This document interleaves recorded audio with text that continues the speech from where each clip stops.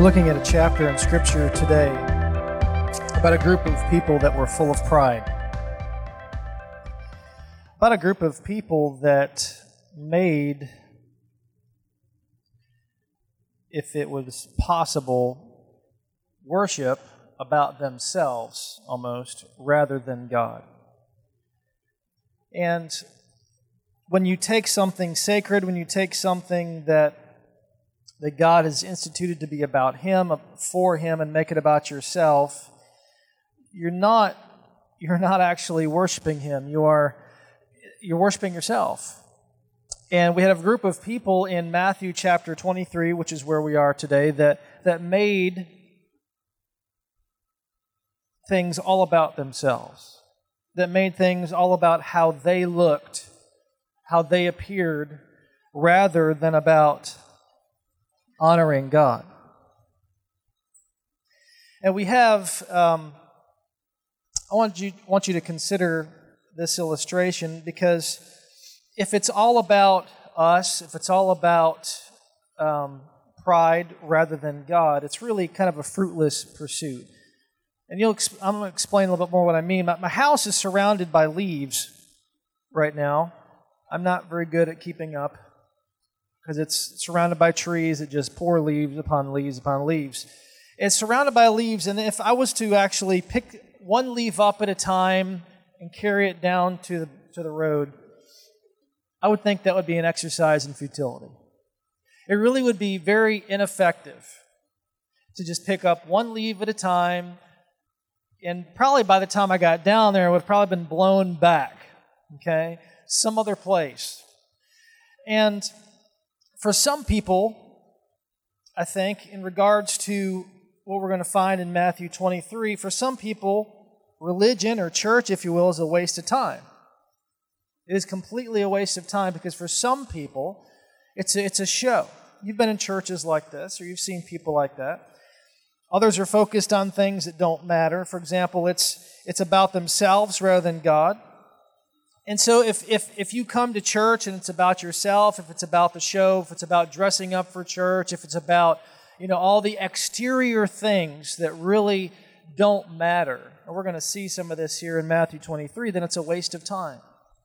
Religion's not about checking off boxes. It's not about going through the motions. It's not about the external things or the clothes we wear and focusing on minor things rather than the big things. And we're going to see that today in Matthew chapter 23. I want us to talk about essentially religion that matters today. I want to talk about what it means to focus on the right things, to actually major on the majors rather than on the minor things.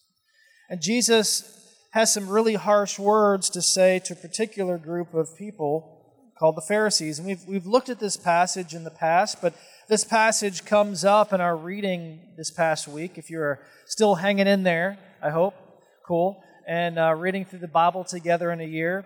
I know I've missed a couple of days actually posting stuff. I want you to know that doesn't mean that I'm not reading. I am right up here, right there with you guys. But I'd love for you as well to encourage you to comment on Facebook for us to get into some conversations. A lot of you have done that, which has been cool. To also put questions down there to make us think through things. Okay, we don't want this just to be a mindless check-the-box kind of thing. We want to grow, which is the point. We want to be more like Jesus. We want to be who God's called us to be. And so we see this chapter, and we're going to look at this in Matthew 23. Jesus said to the crowds and to His disciples, the scribes and the Pharisees sit on Moses' seat. In other words, they're in charge. They're put in leadership.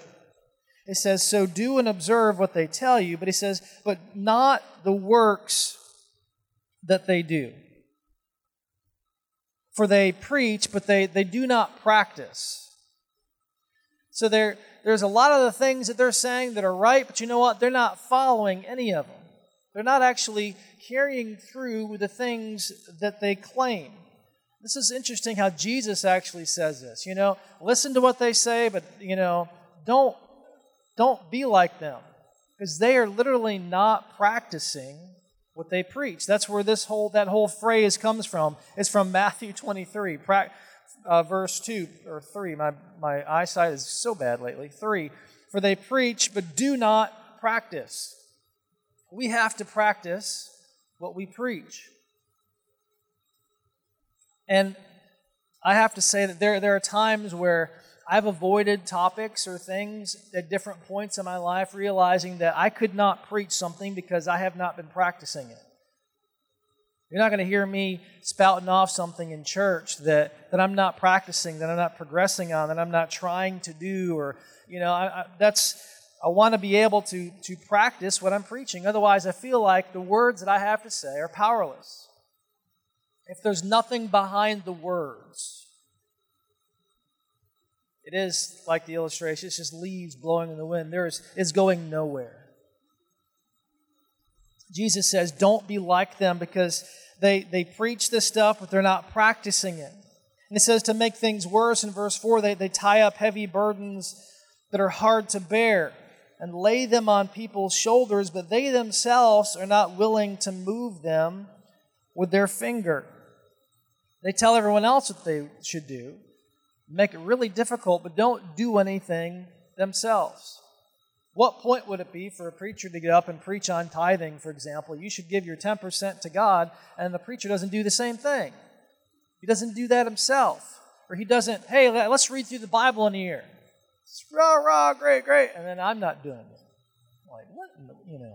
That's not just me, it's all of us. As a church, are we doing this? Are we there? Are we growing? Are we doing the things that we're preaching about? And so these people, the Pharisees, will lift up these heavy burdens and make it difficult for themselves, for others, but they won't lift a finger themselves. They do all their deeds, he says, in verse 5, to be seen by others. That's what I was referring to earlier. They want to be seen, to be seen by others. It says, for they make their phylacteries broad and their fringes long. Phylacteries were basically big boxes, I believe, that I think primarily on their head of scriptures they had memorized. The whole point was to keep Scripture in front of you, to be reminded of what God has to say. But they made them as big as they could, so it would stand out, so people would see, oh, he's religious. Okay? It'd be the equivalent of us, getting the biggest Bible that you could, like carrying around the family Bible. Anyone have one of those? You know what I'm talking about? The one that sits on the coffee table that no one probably reads, because we have more practical sizes. Just kind of carrying that thing around, that dude's righteous. Okay. That guy's got it going on. Looking the part, though, doesn't mean anything. Looking flashy, wearing the right clothes, having the biggest Bible, showing up at Bible studies, doing all the so-called right things in the outside doesn't mean that the inside is different. And they love the show, the Pharisees did. They made their phylacteries broad and their fringes long, and they loved the place of honor at feasts and the best seats in the synagogues and greetings in the marketplaces, and being called rabbi by others. That's the preacher that just loves being called pastor. Now, I understand it's a term of respect, and I appreciate that. But I don't try to, make people call me Pastor Lance or Pastor this, or get offended if you don't, or Reverend, or, but there are people that have to have those credentials in front of their name, too. They live for that. I'm not saying it's inappropriate to put, it's going to be doctor one day, or what, put those things there. But that's what these people lived for, was the externals, the place of honor, being recognized and honored, but yet living a crappy life. I was really impressed, Diane and I both, after my surgery, my doctor, I had to go back in because I had some complications with stuff, and he's like, all right, so when you go home, what you need to do is this, blah, blah, blah, blah, but if this doesn't happen, you need to come back and see me because we could have some bigger issues. Well, I was doing good, and I was outside walking, and we get a phone call, And turns out that it's my doctor. And he called me himself, not his nurse. And he didn't say, hey, this is Dr. Kraft calling to check on Lance. You know, he's like, I can't remember his first name. He's like, hey, Eric Kraft here. I was just wondering how you're doing. To the point they were like, who? You know, because you expect doctors to say, this is Dr. Kraft calling to check on you. Here's a guy that was not concerned about his title, okay? But this guy was a guy that was concerned with healing, about what really mattered, rather than how he looked, what his title was, being recognized over the phone even by one of his patients. Oh yes, so great, mighty doctor.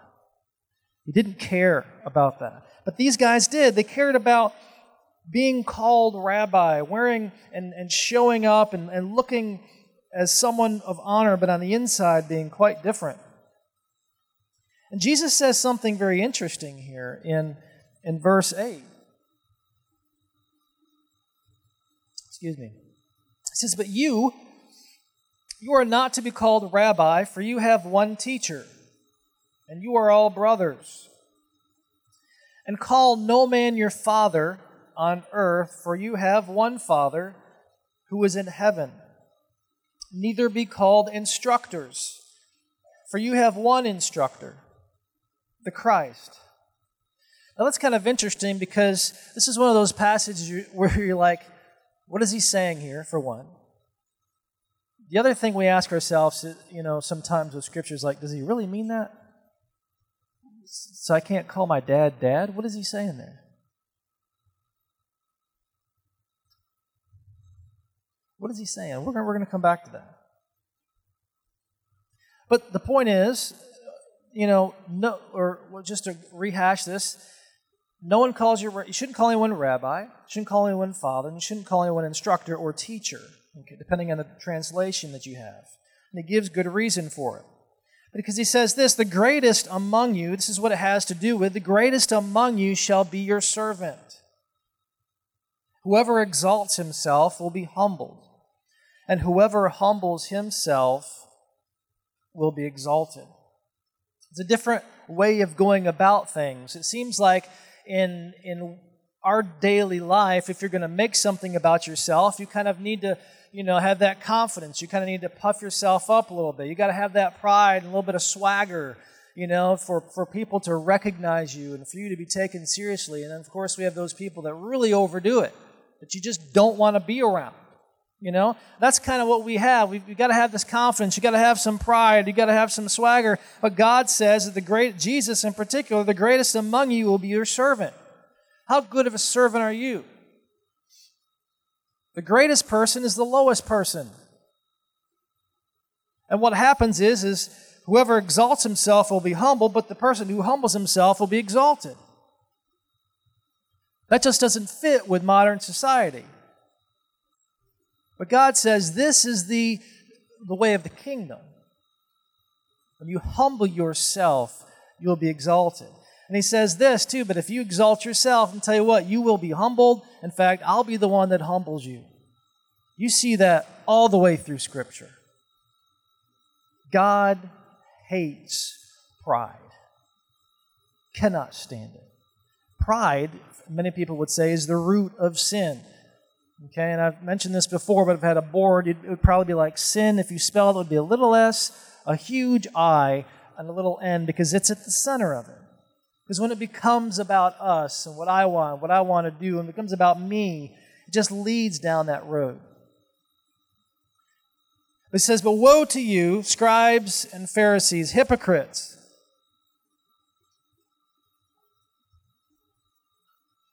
For you shut the kingdom of heaven in people's faces. For you neither enter yourselves, nor allow those who would enter to go in. Woe to you, scribes and Pharisees, hypocrites! We're going to go there in a second. You shut the kingdom of heaven in people's faces. The kingdom of heaven is broad. When you're reading through the New Testament, we've seen this show up in Matthew. You're going to see it again in the rest of the Gospels. When it refers to the kingdom of heaven here, we're not talking about heaven in the sense of going off to heaven when we die. The kingdom of heaven is not a place, it's more of an existence. It's about entering, something you enter into. It's a way of living. It's a kingdom. It's a mentality. It is a place as far as a sense of being with God, but it's grander. And the thought that I think he's saying here is when you're understanding the kingdom, when you're having that moment, if you're shutting that in people's faces, they're not glimpsing what it means to taste and see that God is good.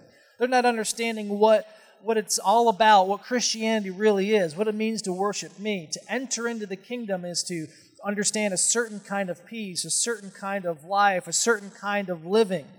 It's much bigger. It's a way of life. It's not just a place. And it says, you guys are shutting the kingdom of heaven in people's faces. For you neither enter yourselves nor allow those who would enter to go in. You don't grasp. You're missing it.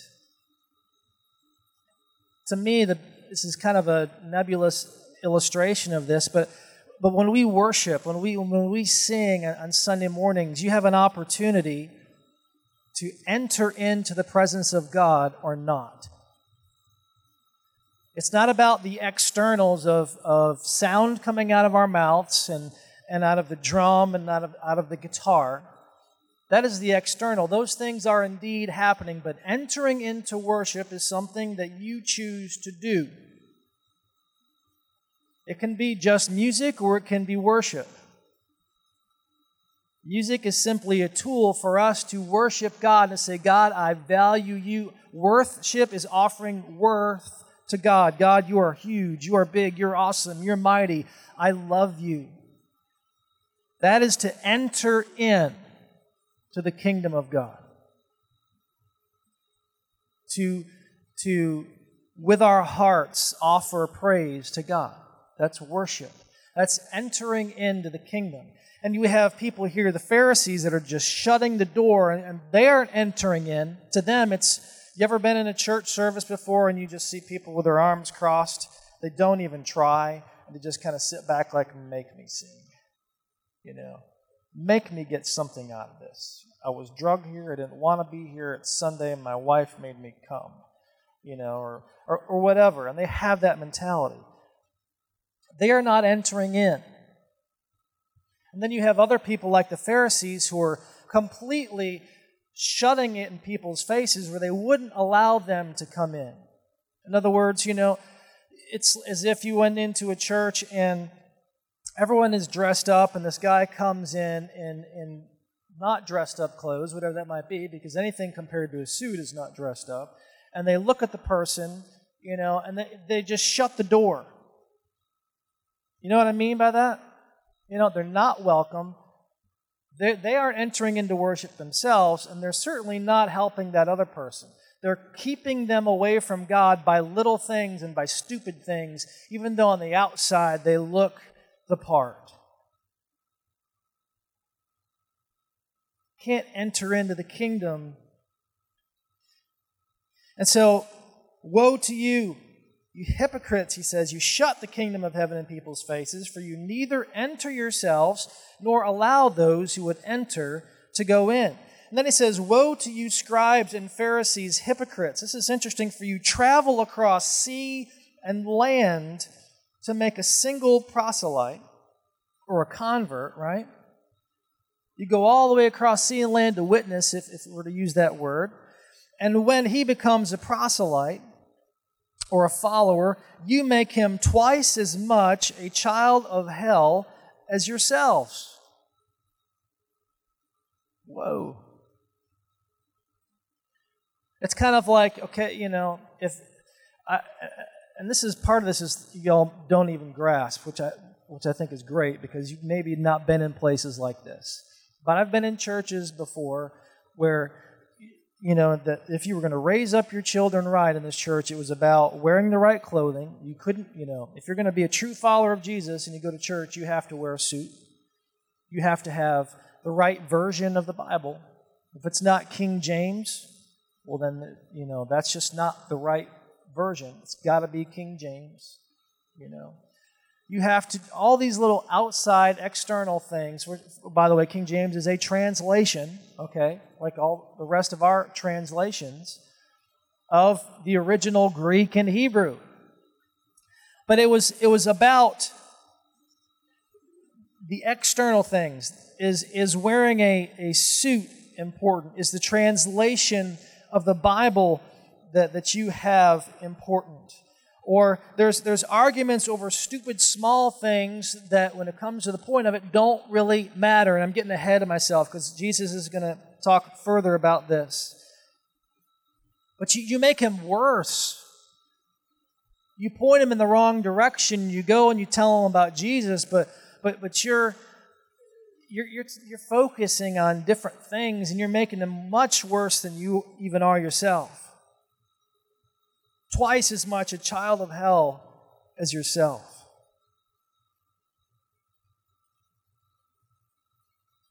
It's pretty intense. And then he just goes on and he says, "Woe to you, blind guides."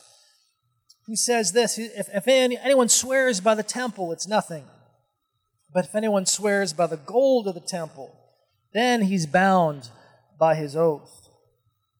You blind fools, for which is greater, the gold or the temple that has made the gold sacred?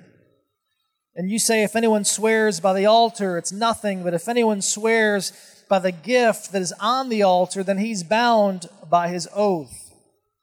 You blind men, for which is greater, the gift or the altar that makes the gift sacred? So whoever swears by the altar swears by it and everything on it. And whoever swears by the temple swears by it and by him who dwells in it. And whoever swears by heaven swears by the throne of God and by him who sits upon it. You're missing the point. Talking about the gold, when the temple where God dwells, which is more important? You're talking, they had it all backwards. It was all messed up.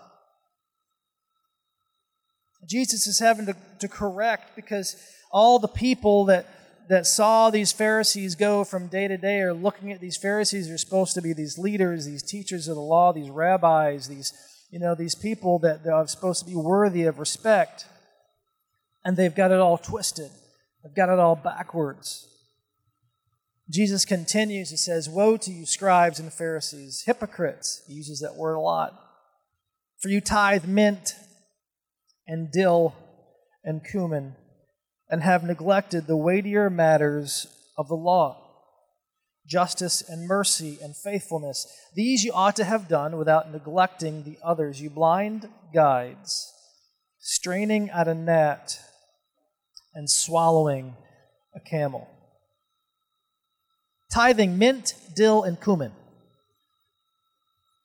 How big is that stuff?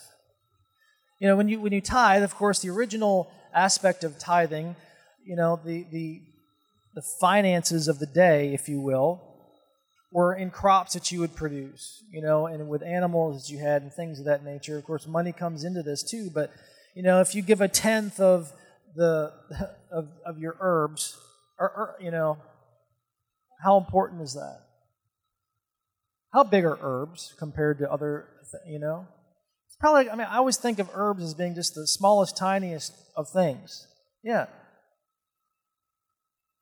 You guys are great. Sure, we're so thankful you tithe your mint, your dill, and your cumin. Congratulations on that.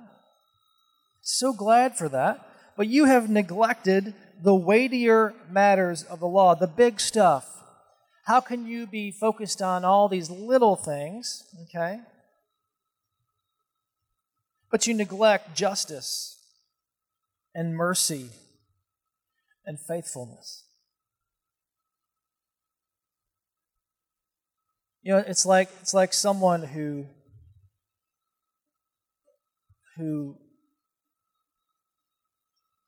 without a doubt, and I'm not saying tithing isn't important, but they tithe every week. and they think because they do that they're just big crap. Okay? But then they just are the most unloving, ungracious people that you've ever met. You know what I'm talking about? It's not just that.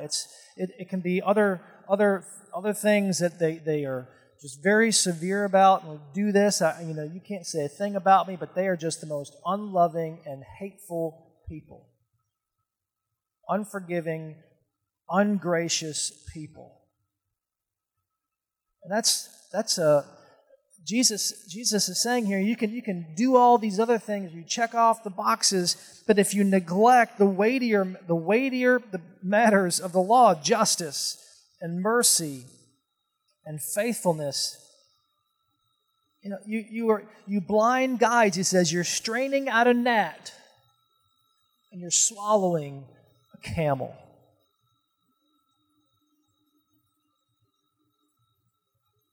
It's intense.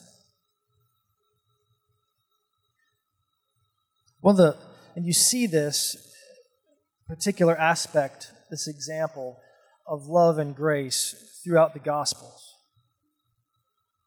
Where Jesus says, yeah, these things are important and I've asked you to do these things, but you can't focus on those things and then not love. Because we learn later on too, right? In 1 Corinthians, where it talks about love, you can give your body to the flames. You can sacrifice yourself, having gone over land and sea, telling people about Jesus. You could have given your very life, but not love. It's a waste of time. It's a clanging gong. It's a clanging cymbal. If you do this without love, you do all the so-called right things and you don't love. If you look the part and you've got big phylacteries, you say all the right things, you check off all the right boxes, but you don't love, it's a waste of time. I'm going to step back for a second and try to focus in on some of the things we've said. Because essentially the question, I think, this morning is, first of all, how do we have I don't like using the word religion. If you understand religion in the sense of what Jesus is saying, that's great. But how do you have a religion that is not a waste of time? In other words, how do we be people that are loving, that are focused on the weightier matters, that are serious about the things we say, and the words and the heart match? I want to give some things to think about. Words versus action. Okay? That's what we saw at the very beginning of this chapter. Pharisees had great words. They said all the right stuff. Jesus says, yeah, listen to what they say, but don't listen to their actual life, because they're not putting it into practice. Words versus action. The first thing, that if you're taking some mental notes or writing this down, take action. Do something about it, right? Cannot just be words. It just can't. There's no power to just words. There's only power to words with action. My metaphor for my life over the last 4 months has been this whole aspect of weight loss.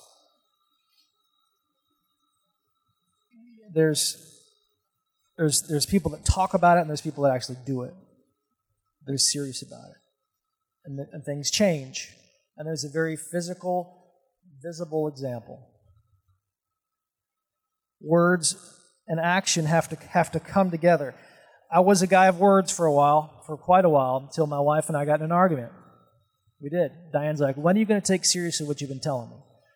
And I got angry, and I found some stupid app and started losing weight. But it wasn't until I did something about it, right, that there was change. And this year, one of the things we're doing is we're doing something about making sure we understand what God says. That's great. Take action. Here's the huge aspect of things you mentioned a moment ago: pride versus humility. You got Pharisees exalting themselves over others, thinking they're so much better than everybody else. You see more of a subtle example in the video, in a way, not quite as pronounced as you see Jesus, like, bam, with this guy who's, I guess, kind of yelling or just being smug with the lady and picking up his dry cleaning. People that just come across as if they're better than you. If you've ever been a cashier or a server, you know exactly what I'm talking about. Pride versus humility. We need to humble ourselves. What comes to mind is the example of prayer that Jesus gives at one point too in Scripture between the tax collector and the Pharisee. And the Pharisee is like, I thank you, Lord, that I'm not like this sinful tax collector over here. Thank you that I'm not like him, and I'm not like this, and not like that. So grateful. I'm not a piece of human filth like this person over here, and blah, blah, blah. And the other guy wouldn't even lift his head to heaven, it says. Just completely humble before God. Which one is the heart that pleases God?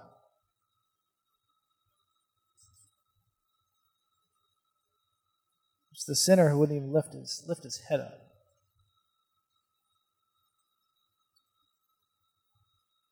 So we need to take action, and we need to humble ourselves. Little things versus big things, we talked about that. With the tithing of the mint and the dill and the cumin, but leaving out the things, the weightier aspects of the law. Things like justice and mercy and faithfulness. It's time to truly focus on what matters. Focus on the big things. I know Eric's doing kid stuff, but Dennis and I got in just the most ridiculous argument this morning over something that completely does not matter, a hill of beans. And we just went on and on and on about it. You've ever been to one of those things where it's like you just can't imagine how the other person thinks a certain way, and they can't imagine how you think a certain way, and it just goes deeper, and there's no progress. And then you start dragging other people into it. Tell me what you think about this idea, and what about this scenario. And the other person's like kind of vying for their perspective, and that person's vying for that perspective. And it sounds, and it's just heated and intense, and you walk into this conversation, you're like, what's going on between these two? You can tell they're irritated and they're angry at each other. What was it about? Okay, so you have a box of Altoids, and Altoids have 10 calories for 3 of them. I'm not even going to go further than that. And you're like, wait, what? A box of Altoids? And the question was, how many calories, if it's 3 Altoids is 10 calories, how many calories is in 1 Altoid? And Dennis was very scientific on a chemistry background type of thing. But if you walk in from the outside, you're like, wait a minute, what? You're angry and you're frustrated talking about what? Altoids? Little tiny mints that you throw in your mouth for your breath? They're going to be gone in like 5 seconds. Does that matter? What's more important? Being right about the amount of calories in an Altoid, or the relationship between a father and a son? What's more important? Being right, or the love in that relationship? What would Jesus say?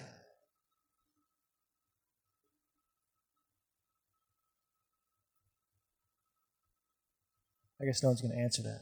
I'll just let that day. Okay, the love. Yes. Who in the world cares between what boils down to be 0.3 whatever of something as opposed to the relationship between us? And there are things like that in our lives that we will dig into, and we will fight over, and we will scratch and claw about, and will be pulled apart over stupid things that don't matter at all. They don't matter. And you had some Pharisees that were making, such a big point about how they were tithing their mint and their dill and their cumin, but they were not giving justice to people. There was no mercy, and there was no faithfulness in their lives. Are we living lives that are focused on what matters? Are we living lives that are focused on the weightier things? It's a good question to step back sometimes and say, is where this conversation headed worth it? Is this aspect of my relationship that with this person focused on something that matters? Or does this need to go?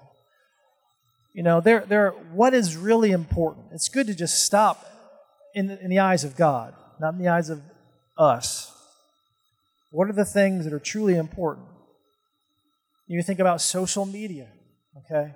Things can get torn apart over an argument about, there are some big things out there, but most of the time it's not. And then all these relationships are torn apart over so-and-so's comment over this and this back and this forth. Let's focus on what matters. We got one last thing here. I'm going to wrap it up. The last part of this is fascinating.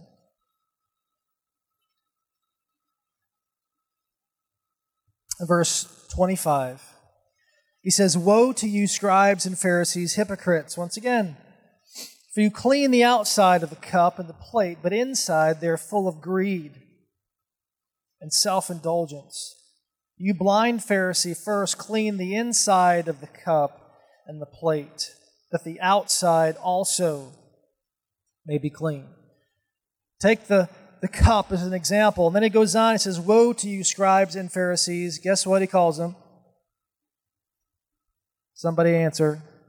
Thank you. "Hypocrites, for you are like whitewashed tombs, which outwardly appear beautiful, but within are full of dead people's bones and all uncleanliness.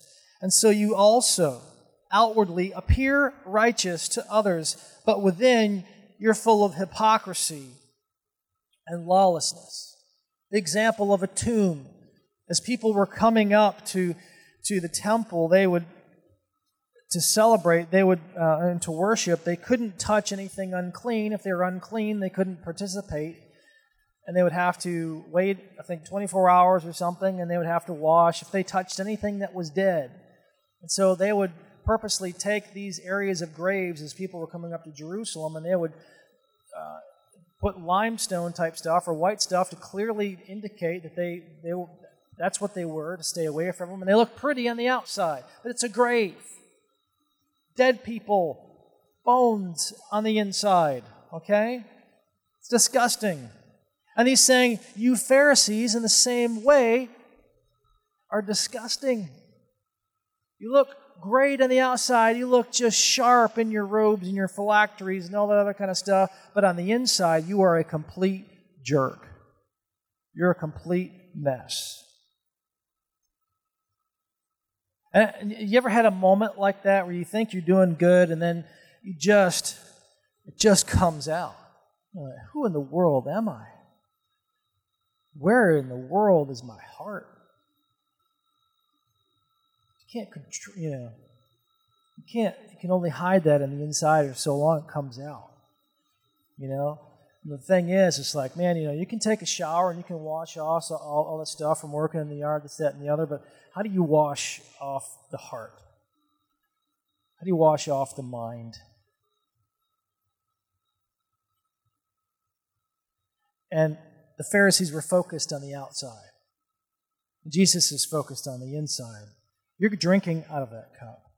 This is what's coming out of the inside of you. You're like whitewashed tombs. You look great on the outside, but inside, within you, you're full of hypocrisy and lawlessness.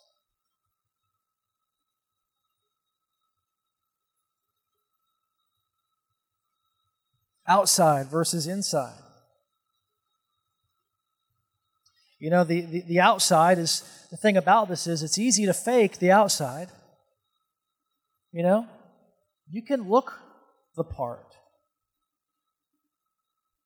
Especially in a traditional church, you can really look religious. Here, no one knows because we just wear anything, which I like, you know. But if you go to a very traditional church that I've been in the part, you know, you could wear a suit, you could get that big Bible, and people would be like, "This dude's serious," you know. You would look the part, but just looking the part does not change what's actually on the inside. Doesn't change what's really going on. The outside is easy to fake. It's easy to fake, but you can't fake the inside, can you?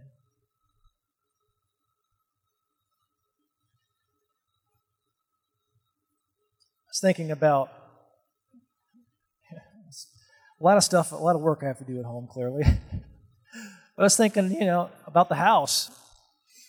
You know, Diane and I think, just because she's who she is and I'm who I am, have different priorities when it comes to the house. There are lots of things that need to happen in our house, right? What does Diane want to do? She wants to paint the inside of the house. She wants to get rooms looking. And we just did a big thing for Shelby. Shelby's room is looking sharp. But what I'm worried about is, well, how's the roof holding up?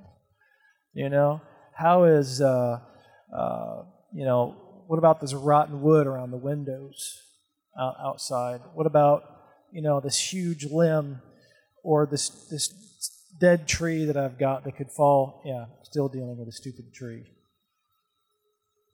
Those things, you know, the inside of the house could be pretty, but it could still be falling apart. Because there are aspects of our house, there are weightier things that are much more important, that it doesn't do any good to have a pretty room if the wood's rotten, if it's about to crash, if it's about to fall apart. When it boils down to the aspects of our life that matter, things are important. The outside really doesn't matter. It's a matter of what's going on the inside, what's going on in the heart, what's going on in the head. That's why me losing 47 pounds in the sake of things doesn't matter. Doesn't change who I am as a person. It's funny how people will look at you differently based on how you look on the outside or what you wear, this, that, and the other, but they don't see what's really on the inside. They don't know what kind of person you really are. The thing is, God does. He knows exactly who you are. We can't be Pharisees. We can't be scribes. Jesus uses them with this primary example of saying, it's who you are on the inside.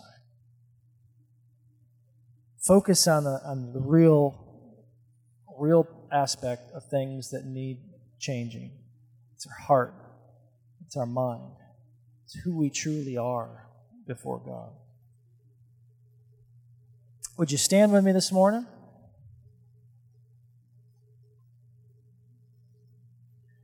I will say, you know, this kind of stuff for this group, you know, by no means would I say that we are that we're perfect or we're at a, you know, but I think we understand we're real about where we are, about who we are, what we're dealing with. But I think for us to focus on it, to continue to talk about it, allows us to continue to grow, allows us not to become pharisaical, to become focused on things that don't matter. So, let's pray. Lord, we thank you so much for your word. Thank you, Lord, for this very vivid example that you gave us, Lord, of the Pharisees and how they were. Lord, we do pray that we wouldn't be focused on external things. We'd be focused on internal things. We wouldn't be focused on things that don't matter, but we would be focused on things that truly do. The weightier things, as you say, of the law. Lord, from the inside out, Lord, help us to be people that genuinely love you. Lord, let the inside of our cup be clean. Lord, let the inside not be dead man's bones, but alive. Lord, I pray by your Spirit, Lord, that you would continue to work in us, to mold us, to shape us, to be the people you're happy with, you're pleased with. I thank you so much for your love and your grace towards us. Lord, help us to be loving and graceful people. Lord, let us carry your words with us today. Lord, let it not be religiosity, just religion, just knowledge and stuff. Lord, let us live it out. We love you. We're grateful. We thank you for this time together. It's in Jesus' name we pray. Everybody said, amen.